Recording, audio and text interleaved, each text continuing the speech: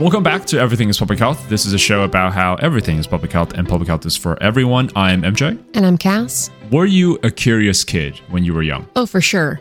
Yeah. What sort of weird questions or inquiries did you get into? Maybe less about like questions or inquiries very specifically, but I was so fascinated by how things work. Mm-hmm. And when I was a kid, there was literally a book series that was made for kids called How Things Work. And it would explain the history.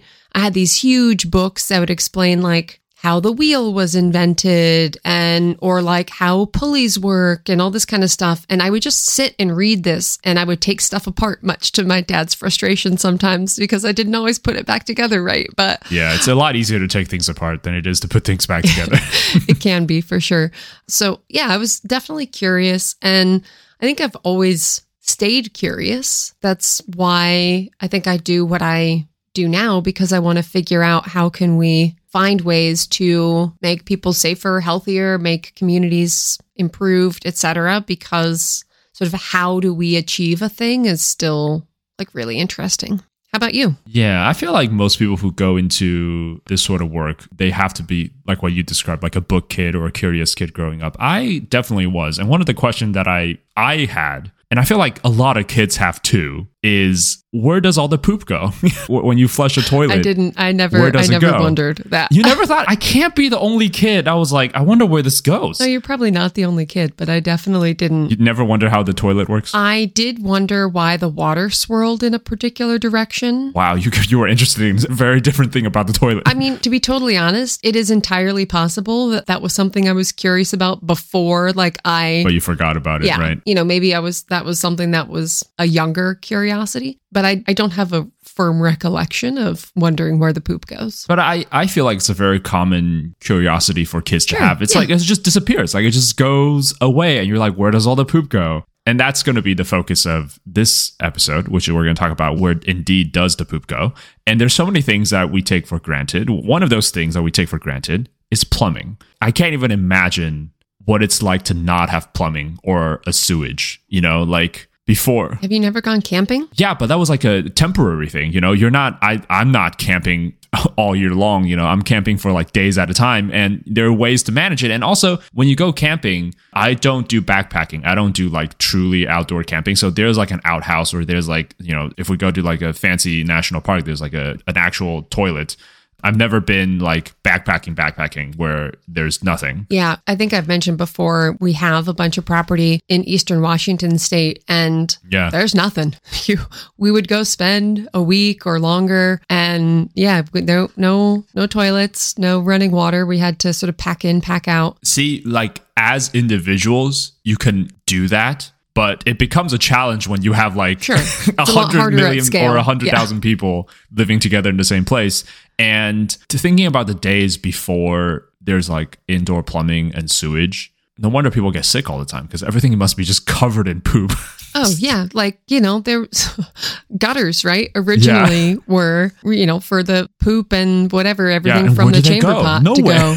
Yeah. They just gather together. And then, this is a bit of a trivia. Like, do you know how people get rid of it before there was indoor plumbing? Do you mean where it went or how people actually got it out of the room? Well, no. So they got it out of the room and usually they'll just put it in like a pit or a privy or whatever. But do you know how they empty it? I don't think I'm understanding your question, so why don't you just tell me? Okay, so obviously they will get to a point where whatever pit that they were using is full. It used to be, we'll just dig another pit. But eventually in a city, it was like, well, we have to empty it somehow. So it became a booming business. They're called like night soil men. And they would like ride in at night because it's like not polite for the rest of the society to see, where they would just have carts of empty barrels and they would just like empty out poop in barrels and then drive out of the city. Some of it will be used for fertilizers, but most of it is just dumped somewhere, either in a lake or a river. Yeah. And it's not hard to see why that's not good for public health. Yeah. Just gallons and gallons of waste into our rivers. I recognize perhaps the population density is slightly different, but this seems like a real missed opportunity to have learned from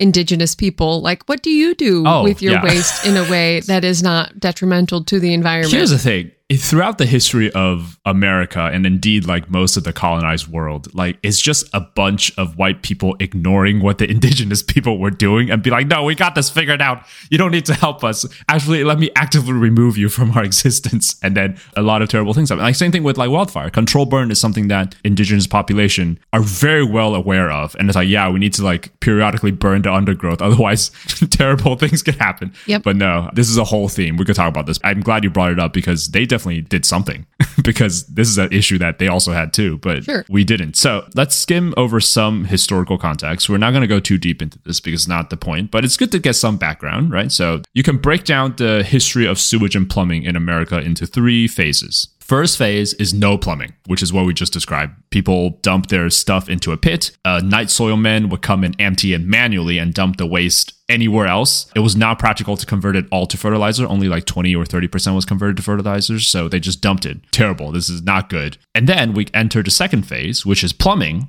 but it's just pipes. Like there's no filtration. There's no treatment. It was just pipes bringing water in and pipes bringing waste out. Essentially, they replaced the manual aspect of getting rid of waste, but the result is the same, which is the waste goes into a river or goes into a lake or goes into another bigger pit outside of the city. And eventually basic filtration was done for the intake of water, but nothing was done with the wastewater for a very long time. And this is very bad. Where do you think people get their water from? Like drinking water and stuff back in those days?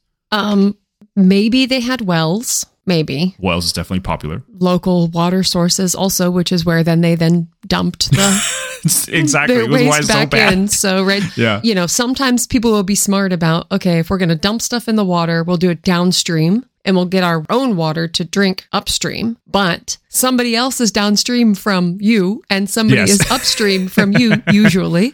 And so, you know, that was it was a risky time to draw water from rivers. Yeah. A lot of cities, and even today, get their water from groundwater, which is essentially kind of what wells did, but they eventually made a way that was like more efficient than just having a well. But like it's groundwaters, which means if you dump it just willy-nilly, you're going to contaminate your groundwater sources, you're going to contaminate your wells. It is very bad for the environment, and I cannot stress this enough. All the fish died. There's algae blooms, and it's terrible. And eventually people figured out that you can't do this. And then modern plumbing came in, which is in the 50s and 70s. EPA was established in the 70s, and then the Clean Water Act in 72, Safe Drinking Water Act in 74. Basically, they realized, hey, we probably shouldn't just dump this straight into the river. It's probably really bad. So they decided to treat the water before it enters the lakes and rivers or whatever they're dumping it, which is essentially how we got to where we are today. Sewage treatment facilities, today's standards. Yeah, and so my bachelor's degree is in biology, and I went to university in a more rural area. And so we got to do things that we might not have been able to do in other institutions. And so tell us. We actually got to tour in our, don't remember if it was medical microbiology or one of my microbio classes. We got to go to the water treatment plant in Ellensburg, Washington. And we got to learn all about how they, bring the water in, the testing that they do, the filtering, all this kind of stuff. And then we were standing next to this like giant pile of what looked like dirt. And, we're talking about different things and like how things are filtered out, et cetera. And this huge pile of dirt, in air quotes for the people who are listening, was actually what had been like the solids that had been strained out and like decontaminated. And then they take it and use it for fertilizer and different things, which was just really cool to see like how things actually were working, because that's my jam. That is your jam. And it is truly, if you've never been to a water treatment facility, which I believe is most of us, it's truly like a massive feat of engineering, like how they pulled it off. Like millions upon millions of gallons of wastewater every day needs to be treated, because usually everything concentrates into one treatment facility, and it's truly impressive how they get it done. And it's important because otherwise we'll just be dumping waste into our ecosystem. And that is bad for both the animals involved and also the people involved because of contamination. So it's time for everyone's favorite segment, Cass Makes an Educated Guess, where our one and only contestant, Cass, makes an educated guess on a question. Cass, are you ready for this week's 2 questions? Oh, yes, I am. MJ, bring it on. Okay. What infectious disease that is mainly spread via the fecal-oral route has killed the most humans in all of history? Oh, man. Okay. I think I know this. Again, like stretching back to my undergrad and doing medical microbiology. I think it is Shigella. Ooh, very close. No, not Shigella. It is not Shigella. It is. Is it cholera? It is cholera. It is the other. I was going to go, like, those were the two. But so the reason I went with Shigella is because cholera, like, everybody knows cholera because of the Jon Snow and the, take the handle off the that pump, was the one. Whatever, well pumped, blah, blah, blah. I was like, that's a little too obvious. And I know Shigella has killed so many, it still continues to kill a lot of people, particularly kids. So I went with Shigella. I was going to say Shigella or cholera. That was a cop-out. You have to pick one. But I thought that would be cheating because I said two instead of one. Yeah. So, I mean, you're right. Shigella does kill a lot of people. I think cholera wins by sheer volume. But Shigella, it is a serious disease. And cholera is also to this day, they're both like killing a lot of people to this day. But cholera wins because of how easy it spreads. It's very easy to spread cholera. Also kills very quickly without the right treatment. And it is a historical disease. So the other reason I was thinking Shigella as opposed to cholera, and maybe I just don't know this fact about cholera, but I know Shigella can be spread via food also. And so I don't know if cholera can. Cholera can spread, it's fecal oral. So cholera can contaminate food sources, but the reason why cholera spreads so much faster is because it contaminates water very easily. Yes, it loves water is invisible. It loves to wade. Wade in the water. Okay. Second question. This is a true or false question. Do the sewage from toilets and other stuff and sinks drain to the same sewage as rainwater? I think that's a trick question. I think it depends. You are correct. It is a trick question. It does depend. I was going to say, wait a minute, because I know some places, rainwater, like storm drains, go right out to the water, and some places they don't. So that you told me it was true or false. That was a trick question. It was a trick question. Oh, I can't make it too easy. So you're correct. And that is the main point of this episode. There are 2.5 types of sewage system in this country. And I think... I didn't know there was a half. Okay. In general, too, around the world. The reason why I say 2.5, because the half is not really a system. So about 20% of Americans have septic tanks or equivalent. Yeah. It's not a system in a way that people need to empty the tanks, just like how people, the nice soil men would come and empty. So 20% of America still has septic tanks. And you would think that's gross, but it's actually not that bad. The only issue is that you need to empty it periodically. But it works. The septic tanks completely work. They're like a totally legitimate way of like dealing with wastewater. The only issue is that, again, you need to hire someone to empty it. Otherwise, it's real bad. You get backups. Yeah. And they are typically in areas where they're out of reach from traditional sewage systems. So typically more rural areas. The two main types of sewage system, like you said, one of them is the combined sewage system, where the wastewater and the storm drain goes to the same place. They're mostly built in the Midwest and Northeast. They are the older of the two types, so that's why you see them in areas where it's the older parts of America, like the Northeast and the Midwest. It is not the majority, but it still serves hundreds of municipalities and millions, multiple millions of people. There's a number that's like 40 million. It seems to be a common number that floats around. It's not the majority, but it is still there. New York has the largest one of such these systems. So my understanding is that these are sort of older versions of sewer systems, because if it rains a whole lot, yes, then you have potential overflow or backup or other issues. And so I think the reason they're concentrated in some of these areas is because those were some of our earlier places where we were developing. And then as we moved south and west, we moved away and had separate systems. Yes, that is good foreshadowing, because that is exactly the issue that we'll be talking about today. The other type of system is the separate sanitary sewers, or just sanitary sewers. And like the name, the wastewater goes to a separate place than the storm drain. They're like two separate pipes, essentially, two separate series of pipes. The issue here is that because most of them, although maybe not all of them, I don't know for certain, but most of them, the storm drains go right out to the water sources. So if something gets contaminated, like let's say in my neighborhood, right, the storm drains go out to the water and there's all these things that say like, don't dump, do whatever. Not dump, yeah. Like let's say there was a crash on my street and some toxic thing spilled out everywhere and ran into the sewer, that would go right out into the water. So there's antifreeze or whatever. So there are some potential challenges with that sort of system with regard to environmental exposures too. Yes, because they are separate, it's not just rainwater that ends up there. Trash. That's a potential issue when you build them separately, because sometimes not rainwater ends up there and they go straight into the ocean and the rivers. Yes, trash. And potentially worse is people just dumping stuff illegally. Like, I don't know why they would do chemical reactions. Oh, maybe like for drugs or whatever, they do a lot of chemical reactions in their backyard and they just dump it down the drain and it goes straight into the ocean. So there's issues with both of them. Don't know if I've talked about previously that there's a little creek that sort of runs in my neighborhood. How big is this creek? It's Spa Creek. It's a big creek that sort of gets skinny and it actually feeds into the Chesapeake Bay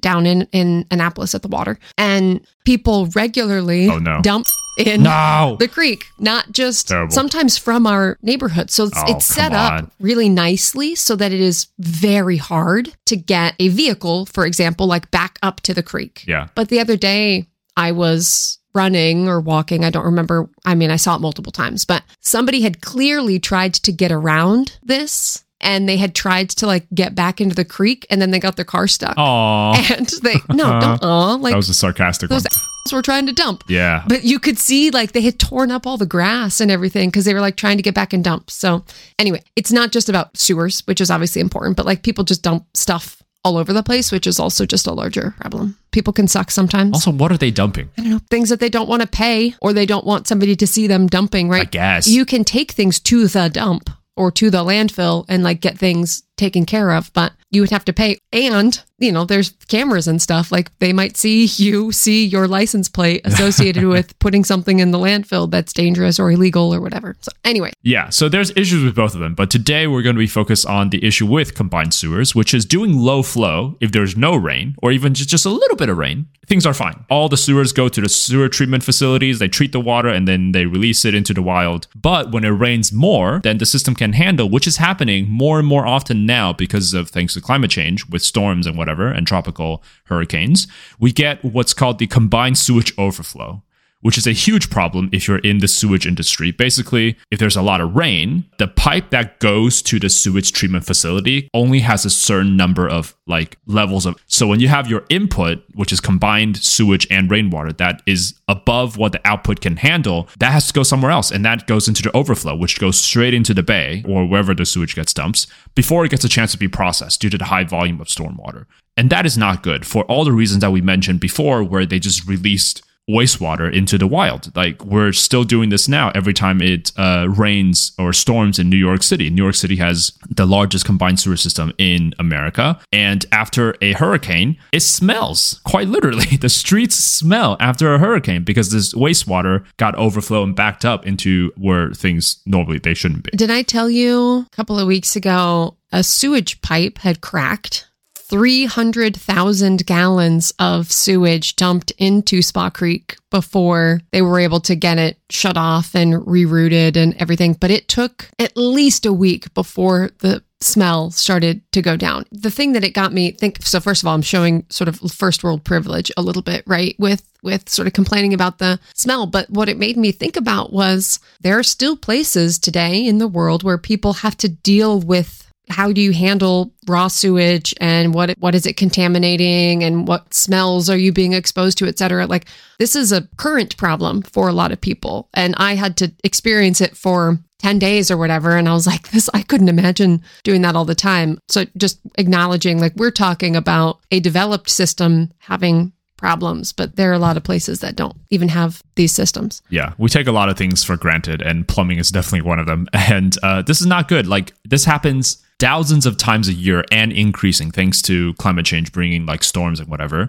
releasing billions of gallons of untreated or undertreated wastewater into our water system everywhere. And that is not good for both contamination reason and environmental reasons. A lot of people don't think about this, but maybe you should. Contaminated seafood. Like if you get your seafood near the coast, like whether it's in a bay or whatever, if you don't get your seafood like from deep ocean, hey, like wastewater is contaminating your seafood. You might get like seafood that is, anyway, but you get my point. It's not good for the environment. It's not good for the people. And depending on the estimates, it's really hard to track these things down. But estimates are saying like thousands of cases of GI illness links to combined sewage overflow. There is like a tangible impact from this that is not just like a theoretical whatever wastewater is just in the environment. No, like people get sick from this every year. I don't know if this was a result of the heavy storm that we had, I guess, almost 2 weeks ago at this point. But you maybe saw that there was a cryptosporidium. Yes, from Druid Park. Yes, in the water in Baltimore. And some places do a better job of like real-time water quality testing. Yeah, and some places don't. And some places don't. So like by the time people had been alerted that there was a cryptosporidium, they probably already drank the water. It was like 10 days later. Even sort of aside from these overflow issues or what else, like there are lots of problems with not just the water, but testing the water, communicating that information back out to people. Everybody needs to keep an eye on if you get water quality alerts. If you get them, please pay attention to them. If you get them. That's another good segue to the final point that we're going to wrap up with. But before we get there, we focus on combined sewers, but even in places that have separate sanitary sewers, they are still in trouble, right? Because they also could have overflow due to infiltrations. The pipes don't last forever, like you said, in your neighborhood where it does seem like you do have a separate sewers, but the pipe cracked and they don't last forever. And other common issue is still at play, like blockages can still happen, infrastructure breakdown can still happen. So even though combined sewage overflow is like a huge infrastructure issue that the EPA is aware of, and it's like near the top of their list for things to address, just because you have separate sewers doesn't mean you're like off the hook. Like you still have a lot of these same issues that plague all types of sewer systems. Yeah, I think this is such an important point that you just sort of ended on in terms of infrastructure, because we did a lot of investment in infrastructure and development in the 50s, 60s, 70s. And then we essentially were like, great, we're done. We don't have to worry about infrastructure anymore. That's exactly what happened. Yeah. Our roads are crumbling. Our bridges are falling apart. Our pipes are cracking. Our water has lead in it because nobody thought, hey, maybe we should like circle back to our infrastructure and make sure that it's still sustainable, particularly with our population growth. But I think this is just one more reminder for everybody that all of these infrastructure pieces that we pay for through our taxes, it's important that we're prioritizing how we spend those dollars for the improvement of infrastructure to improve public health. Yeah, this is, like you said, a very important, critical infrastructure problem. We have a very old and outdated infrastructure system, the sewage being one of them. The EPA is aware of this, and for the last 2 decades, have been trying to address this problem with some success. But it obviously takes a lot of investment, a lot of money, a lot of time to like totally address this issue. And what we're going to wrap on is that over the last few decades, there has been just a conscious effort to not invest in these public goods and these public structures. And the idea is always like, well, it costs too much money, which is a terrible argument because the longer you don't address it, it's just going to keep costing more and more money, right? It's kind of like the wound is still small now. You might as well do something about it now than 10 years later when the wound is now like a gaping gash and you're like hemorrhaging money. It's something that I think we should be paying more attention about because one day it might fail catastrophically. And when that happens, who knows how much money we need to spend, both about fixing it and also addressing the people that are influenced or impacted by the catastrophic failure. Yeah, where does the poop go? Eventually it might go nowhere because the infrastructure failed. So that's something you need to think about. Oh, that's depressing. That is depressing. So, I don't... It is what it is. It is what... I don't want to get too political, but come on. If you were depressed by the potential that our sewage system might fail catastrophically at some point, make sure you are taking a critical look at what your elected officials support or don't support and how they have voted on infrastructure bills, and make sure that your elected officials' perspectives on that topic align with yours. Yeah.